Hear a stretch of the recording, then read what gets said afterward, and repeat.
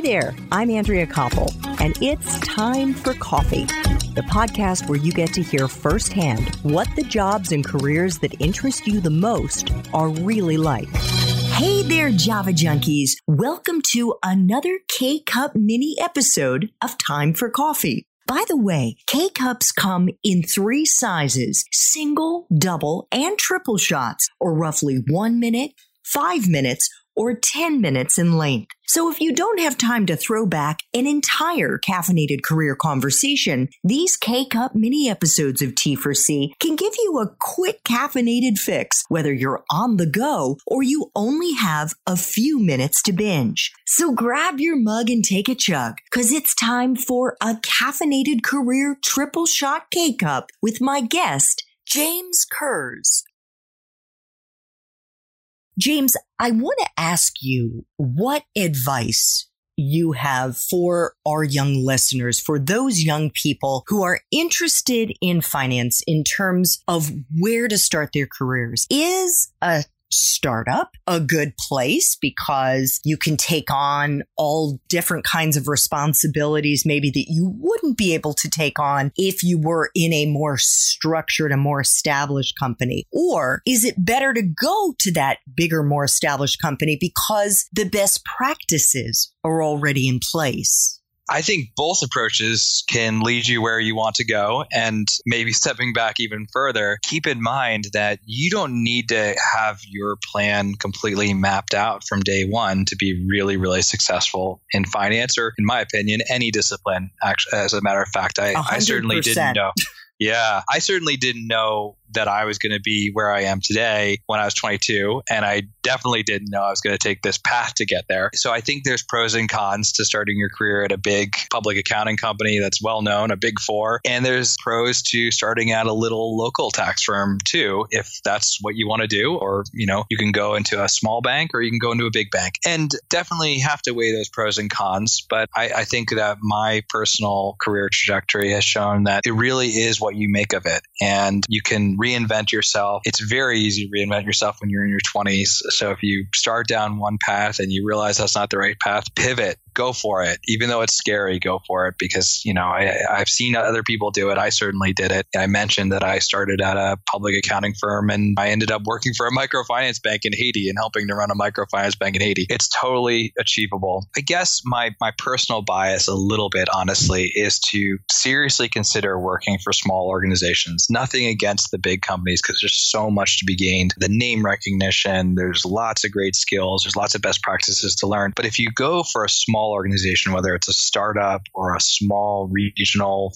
public accounting firm or whatever the case may be, you're going to be thrown in the deep end right away, which is a little bit scary, and also requires that you swim, and you learn how to swim super fast. You learn how to swim super well. You get exposed to things that you otherwise wouldn't get exposed to. The second day this is not about public accounting, but the second day I was working for the microfinance bank in Haiti, it's called Foncoze, I went to a meeting with the Minister of Finance of Haiti. And I was maybe 23, had just gotten out of graduate school, and here I am in front of the Minister of Finance. And I would not have had that experience if I hadn't thought differently and hadn't approached things a little bit differently. Those experiences really, really add up. But no matter what you actually start with, remember that you can always make adjustments, and you really should have the confidence that even though it's scary, when you jump, you're going to land in a good spot. Oh my God.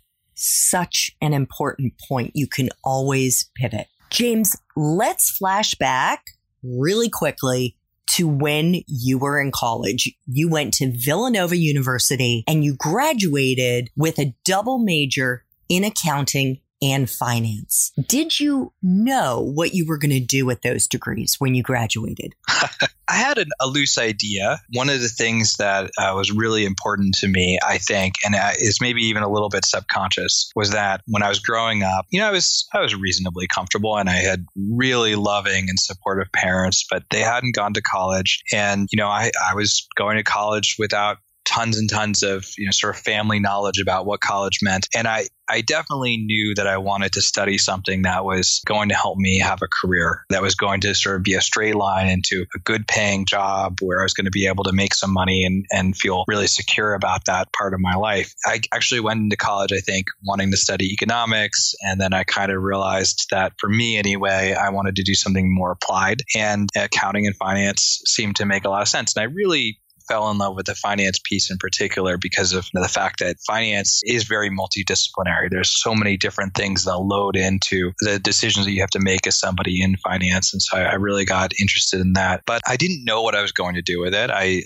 did a internship with a public accounting firm, and then they offered me a full-time job, and I took that job. And the second or third day I was on that job, I kind of looked around at everybody around me, and I just decided that I didn't want to be in my 30s or my 40s and in public accounting. It just wasn't for me. And then I really took a leap. I finished out tax season with that firm and then quit. And I think my parents were probably a little bit horrified and a little bit worried for me. And I candidly didn't know what I was going to do. So I applied to grad school, and I went to grad school. And it was really only later that I found something that I felt really passionate about and was able to kind of connect all the dots, that I'd learned these hard skills that were actually really, really in demand in the NGO space, the nonprofit space, because there weren't a whole lot of people going into that field or into those kinds of organizations with, really rigorous background in finance and accounting. And I found a niche for myself. So things have kind of evolved from there, and it was not planned, but it's worked out really, really well. And a lot of it's just come from consistently working hard, consistently being really curious, consistently taking little bits of risk here and there, and taking some leaps of faith. And I'm really happy to say that has led me to a place that I'm very happy with in my career.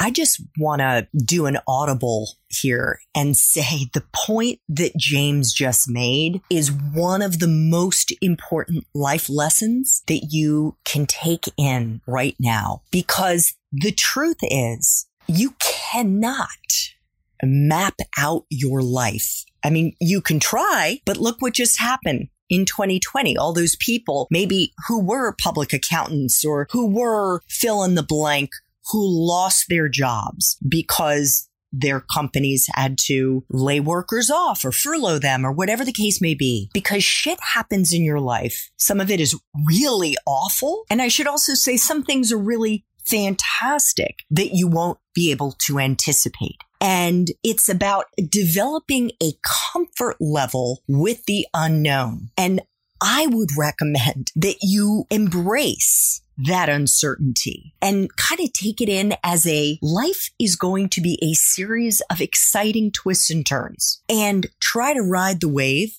If you're a surfer, if you like surfing, if you like skiing, if you like snowboarding, think of it as that. You don't know necessarily whether there's an icy patch. You're going over the snow. Maybe it's powder and there's a rock underneath. You don't know. Just trust the process. And what James said about your attitude and your mindset, work hard, embrace the uncertainty. James, what advice do you have for our young listeners, some of whom may be graduating in the spring of 2021 and are understandably stressing about how they're going to cobble together a meaningful career and be successful in what they do?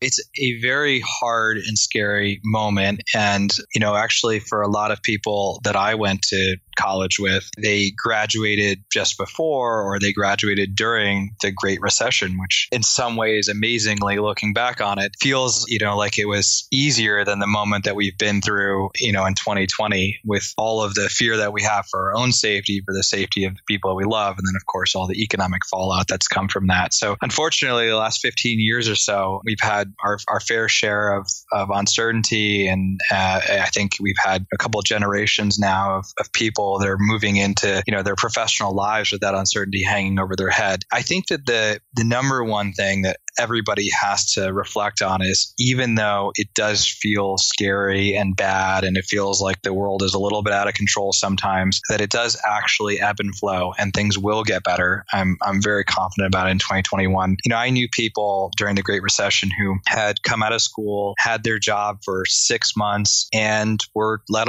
go. They were just, let go. and here they are with an apartment in Manhattan that costs way, way too much money, and they don't have a job anymore. And, they found ways to make it work. They moved back with their parents, or they took babysitting jobs, or they found other ways that really were not the path that they had seen for themselves, that they had visualized for themselves. But to your point, stuff happens and it does get better, and there will be other jobs that come your way, and you will have lots and lots of shots. And so just let life come at you and look for ways to optimize what it is that you're doing. Look for the job that you can get, or find the solution that allows you to sort of weather the storm, and then be ready to come back when the opportunity presents itself to you. Take everything, seriously reflect on the things that you learned and the things that you experienced during those difficult times, and think about how they fit into your narrative. Think about how they actually really are changing you. This isn't just about window dressing in a job interview. Think about what that actually did teach you, what you actually did take away from that, and how that has changed you as a person, and then figure out how to channel that into the way that you describe yourself to other people and how you describe yourself to yourself.